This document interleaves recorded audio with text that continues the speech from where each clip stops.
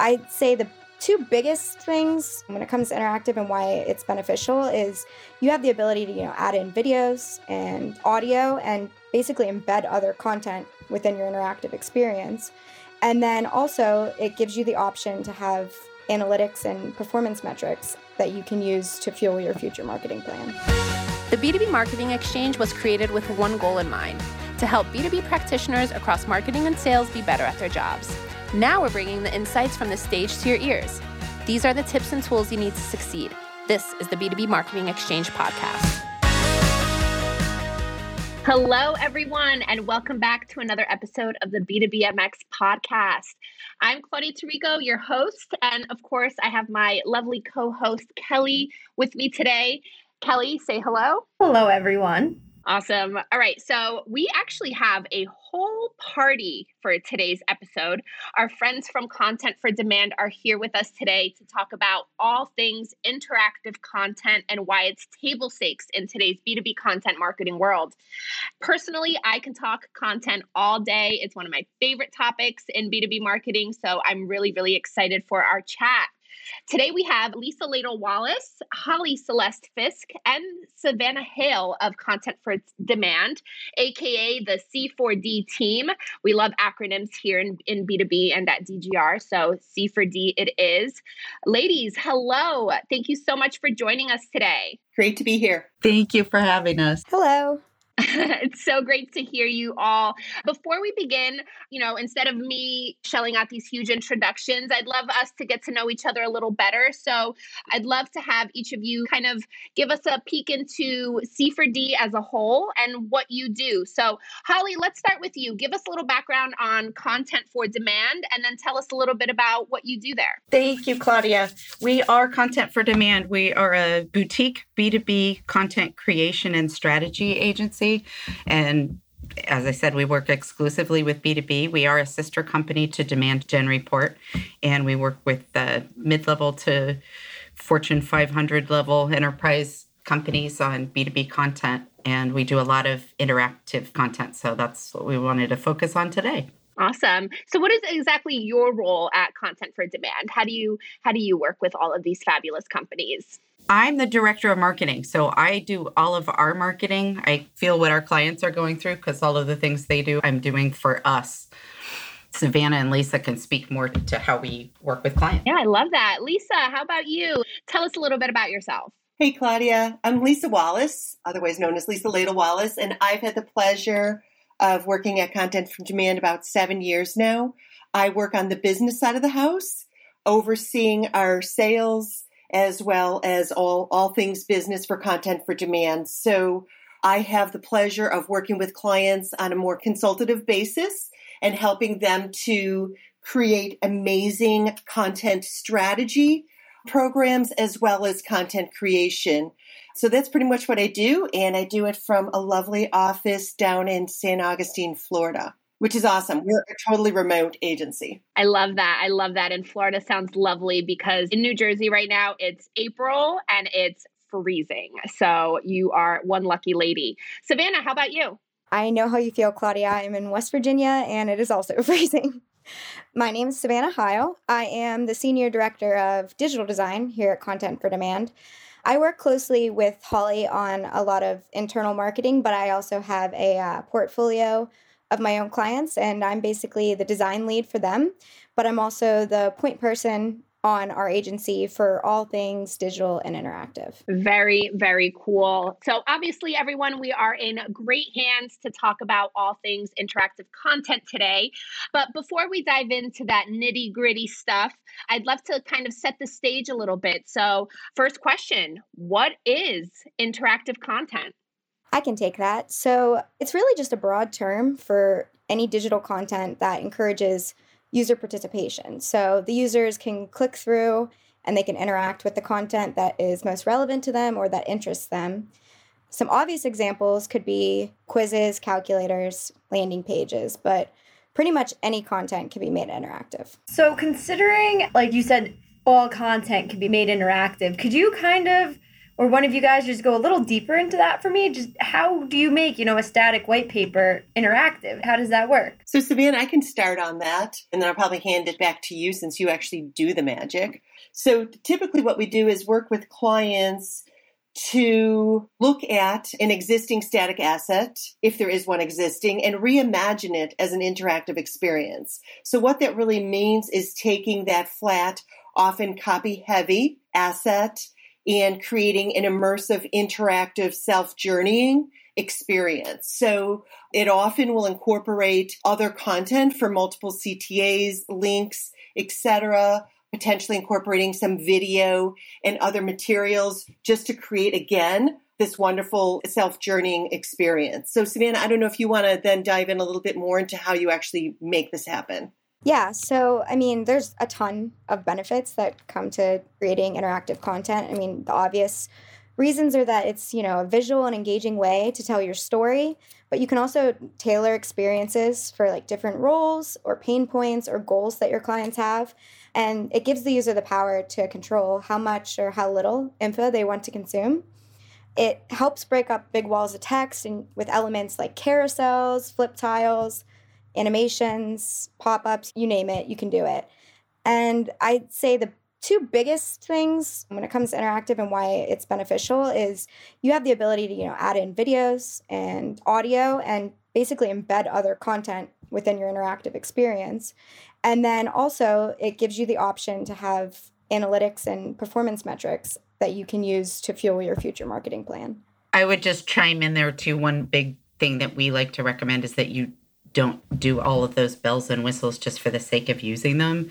We use them really strategically so that you're kind of helping direct that self-journey that they're taking through the content and have them going where you would like them to go. So you're not having things flashing and it's not just animations all over the place. You do everything with a purpose. I love that. And honestly, buyers today love having that self-service kind of journey that we've been kind of discussing.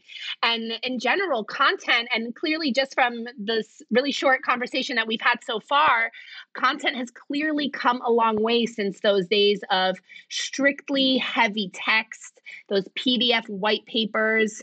Obviously, we want the buyer to engage, or the audience even to engage with our content. And sometimes you may send a static PDF over and maybe they did download it, right? But who knows? It could be still sitting on their desktop or still sitting in their downloads folder. So it's really kind of hard to track and find that engagement, right? So like I said, it's come a very long way. So I'd love it if you could kind of dive a little bit more into why interactive content really, really matters now in this day and age, especially after this crazy pandemic world that we've been living in for the past couple of years. I can jump in for a moment.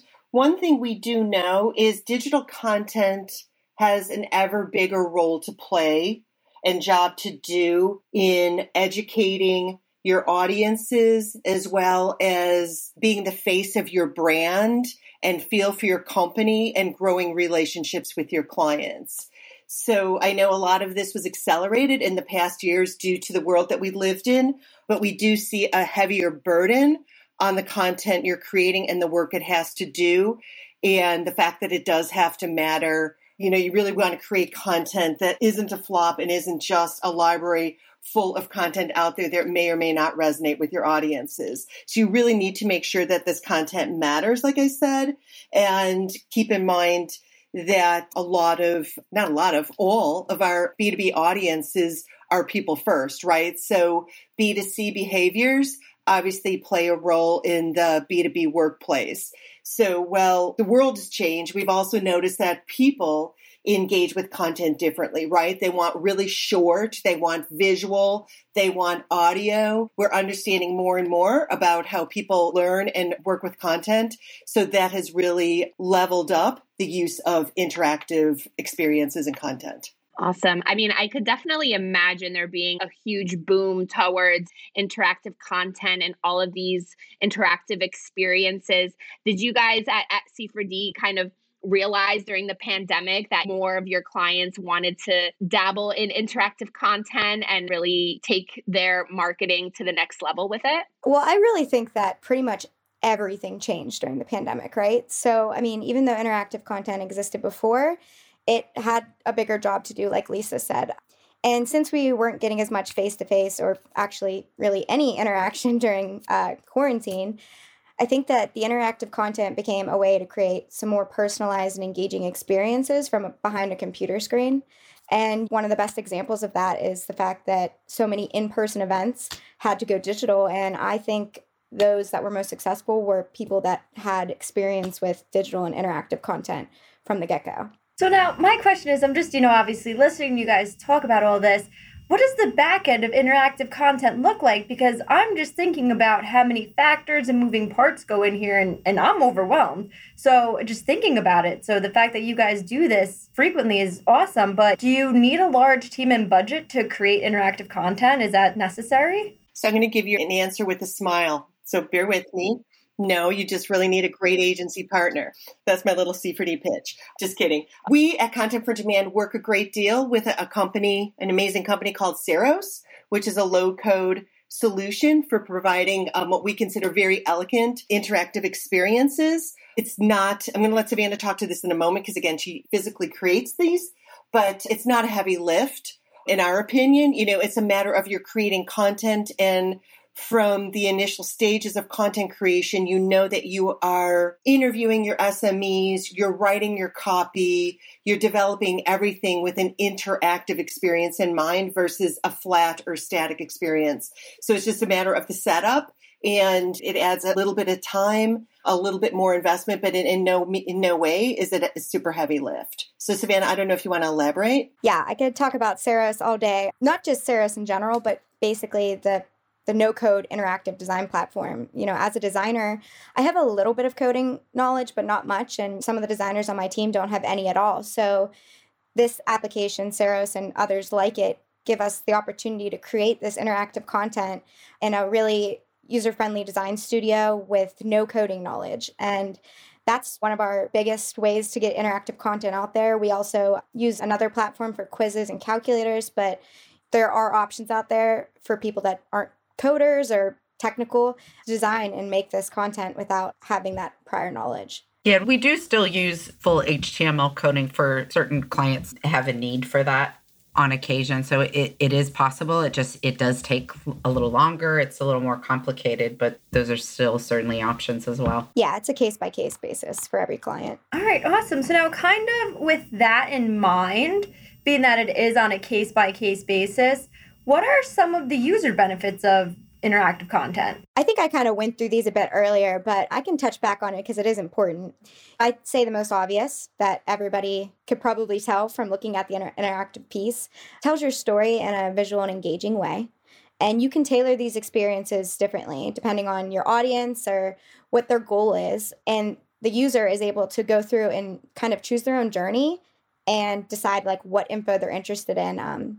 We do some day in the life pieces, and I know one that we did had a journey for 3 separate roles within a company. So if one person came in and their role was there, they could go straight through and kind of see what that day's like and not have to sift through the other stuff that might not be relevant to them.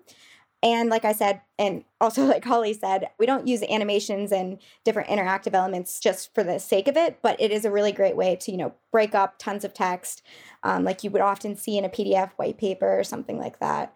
And the analytics that you get is probably the biggest benefit because you can go through and see what your users were resonating with, what they liked, what they didn't like, and then you can use those insights moving forward. Yeah, and as Savannah was just talking about having in particular that one asset where it delivers 3 different journeys based on your role, that means that not only can you get straight to the information that's relevant to you with any solution that you're exploring, if it's something that you want to advocate for in your own company, that's a great way that you have something that you can share with the rest of your buying committee and say, hey, I'm really interested in this. Look at what it can do. And they're able to get, if the CIO cares more about certain things than the HR director, and you can kind of include the things that will resonate with them within one piece of content. I love that. That's actually one of my favorite things about interactive content is all of that engagement data that you could get from it. And I imagine that it's actually that one aspect alone is a way to really justify interactive content to the C-suite, right? I feel like they tend to be a little used to those static PDFs, right? Those heavy text copy white papers. So having all those insights that you could get from your audience, and essentially it's like first party data, right? So that must be an awesome way to justify it. Can we kind of dive into the different types of data and insights we could get from it? Like, I know we talked about interactive content could be a quiz or just like an interactive white paper where you could embed different things and you could actually track people, like how long they're staying on a page and things like that, right? Yeah, you get all kinds of data, and it's going to depend on how you set up a particular piece of content. For example, we're talking about quizzes and assessments. They're answering some detailed questions there. And if you do a quiz, you want to make it really quick and simple for them to use. But an assessment, they're deeper in the funnel generally. They're more willing to kind of dive deep on a topic, and you can gate that. So in most cases, we would recommend that you do. And then you've got detailed information on what your buyers at that stage are interested in and how you can serve them. You can get demographic data. You can get information on specifically where on the page they're clicking, what animations are capturing their attention, how much time they spent on a page, how deep they went into. It's almost limitless what you can get there. And then it's valuable even for your content going forward, right? You kind of learn what buyers are clicking on and what they're not, and you can do more of what they engaged with. You can test and see. Savannah and I recently did an intent ebook that had embedded video. We've done assets with embedded audio and all those things so that the user can actually just go toward the kind of content even within one asset that they like. They could read the copy or they could go click on a video, and you're going to be accumulating that data on what your audience is responding to and maybe learn, oh, we should do more video. People really like that. I mean, Savannah, I'm sure you're more involved in some of the pieces of the interactive. You've probably got some input on data. Yeah, something you actually mentioned there that I wanted to talk about was the fact that interactive content gives you the capability to add in a navigation. So like on any website, there's a menu. Say you want to do a really long interactive piece. It doesn't have to be overwhelming to the user because maybe there's a menu there and bonus points if it's like a sticky menu that follows the user as they go so that they can jump around to wherever they want. And even if it's 20 pages of content, that doesn't mean they're going to see it all at once. So it's just a really great way to have a lot of info in front of you, but not overwhelm you. And just having all the analytic data that comes with, okay, they clicked this interaction to go to this page. They were on this page for 5 seconds longer than the other one. It's just fueling your future marketing plan and giving you ideas and insights moving forward.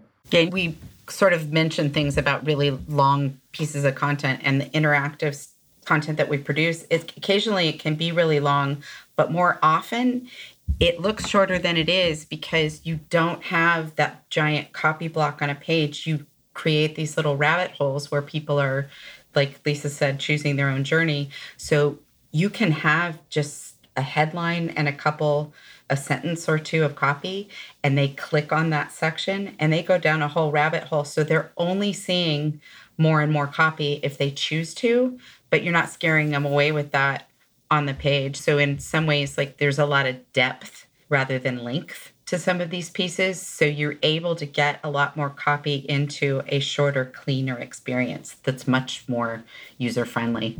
Yeah, and I feel like it just makes it easier to understand and comprehend the information that's in there instead of having so many words being thrown at somebody on a single page. Those little snippets are easily more memorable than a single block of copy. So I really, really love that. And that's why I love interactive content. DGR dabbles in it a little bit as well whenever we have the bandwidth.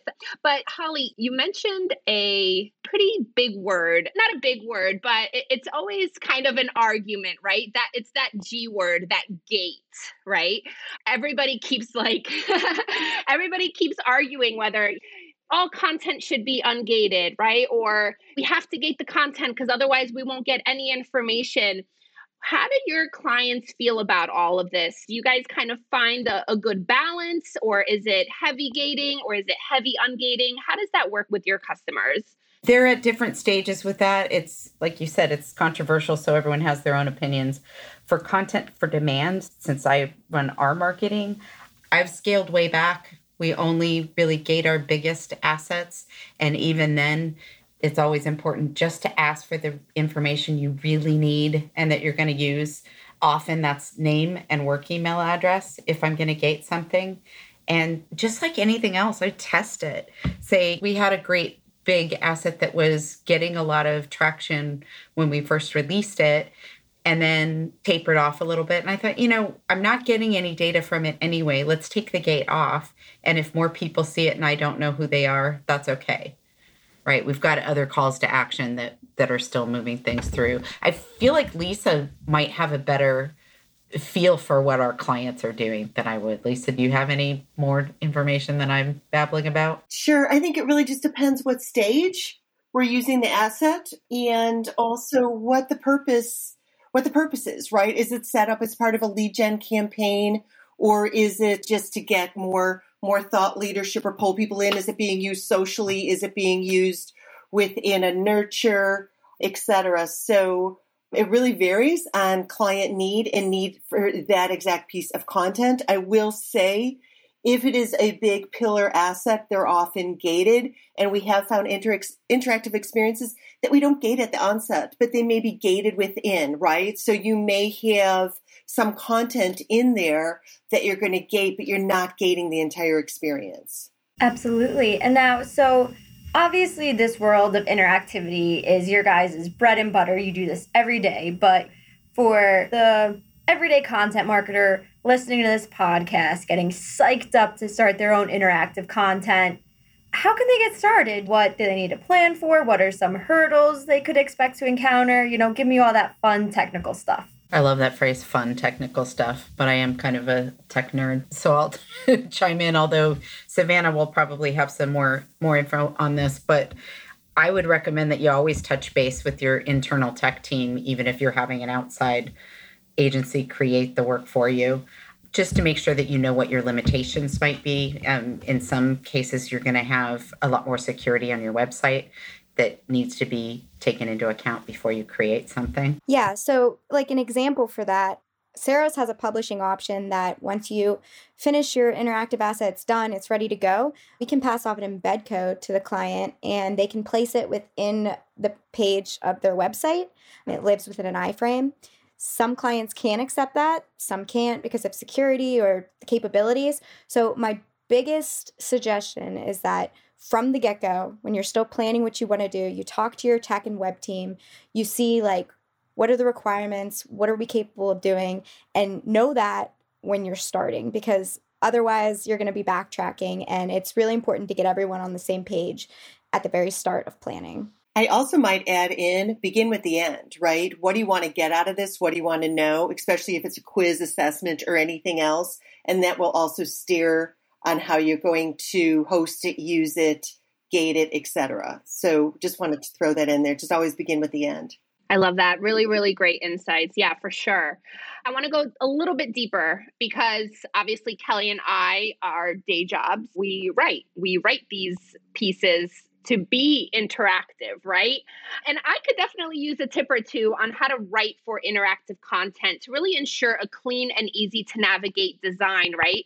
So again, I doubt that you guys are getting 17 pages of a Word doc of just copy, and then it's up to you to decide what goes interactive, what goes in a carousel, and all that stuff. So what are some tips for putting together a piece of interactive content from just on paper in terms of writing and laying it out even? Yeah, I can speak to that as an old school writer who started on a typewriter. It is a different experience. You can start out, if you're not used to it, you can start out with one big page of copy and then figure out how you want to map that out as you get more comfortable. If you saw our drafts, there's color codes and there's alerts and words in parentheses everywhere. Think about the experience. Like Lisa said, start with the end. So You want to think about strategically, what are the most important pieces of the copy that you want people to see? What can you maybe hide through a rabbit hole that they click for more information in this sidebar here? What could be better said in a short video or an audio clip? All kinds of those things. And I would start too by collaborating really closely with the design team who's going to plan out the experience, because they can help you with what are some of our capabilities.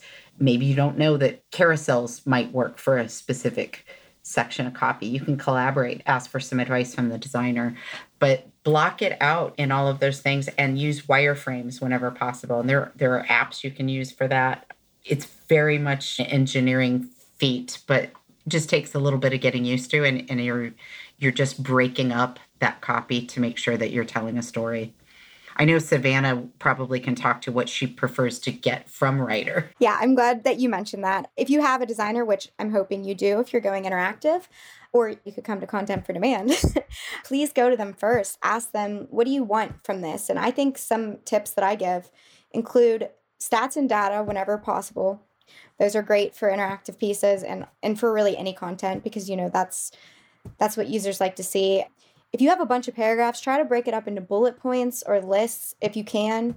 And as Holly mentioned, think of what can be emphasized and use those call outs or sidebars, and write with a structure that could be navigated easily. Like I mentioned before, something that you could break up like, okay, this section, and then you could add it into a menu and the user can go through section by section and just collaborate early with everybody who's going to be involved. The designers, the tech team, the whole crew. Collaborate early on. Yeah, and think visually. A lot of writers think about words. Train yourself to think more visually and how things are going to look. If I can throw in 3 adjectives: concise, segmented, and thematic. So especially when you're creating interactive content, we really want to be envisioning that this is concise, this is bullets, this is short, this is sweet. We're getting through. We're doing more visual storytelling than just storytelling with words.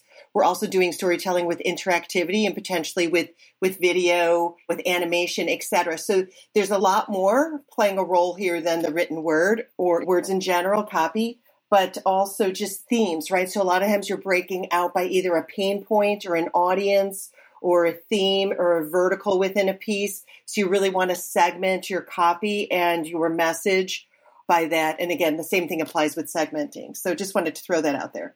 I'm so glad you did. That was very, very helpful. Yeah, that was definitely awesome. I love all those tips. We literally just got back from Arizona, right, from B2BMX just a few weeks ago. And a big topic was the fact that at this point, there's so much content out there, right? And sometimes it's even more beneficial to take the content you already have and repurpose it in other ways. And that's why I really love content repurposing, because not only does it save us time, we don't want to continue to create the same stuff over and over again in new different formats. And I love that content repurposing is so popular in B2B. So let's talk about how we can turn interactive content into other pieces, right? Or vice versa. So can it even be done from interactive content, or is it better to start from a static piece and then turn that into interactive content? So I think the short answer is you can do both. So of course, content can derive from other pieces of content, right? But content can also roll up into a hero asset or a pillar asset, right?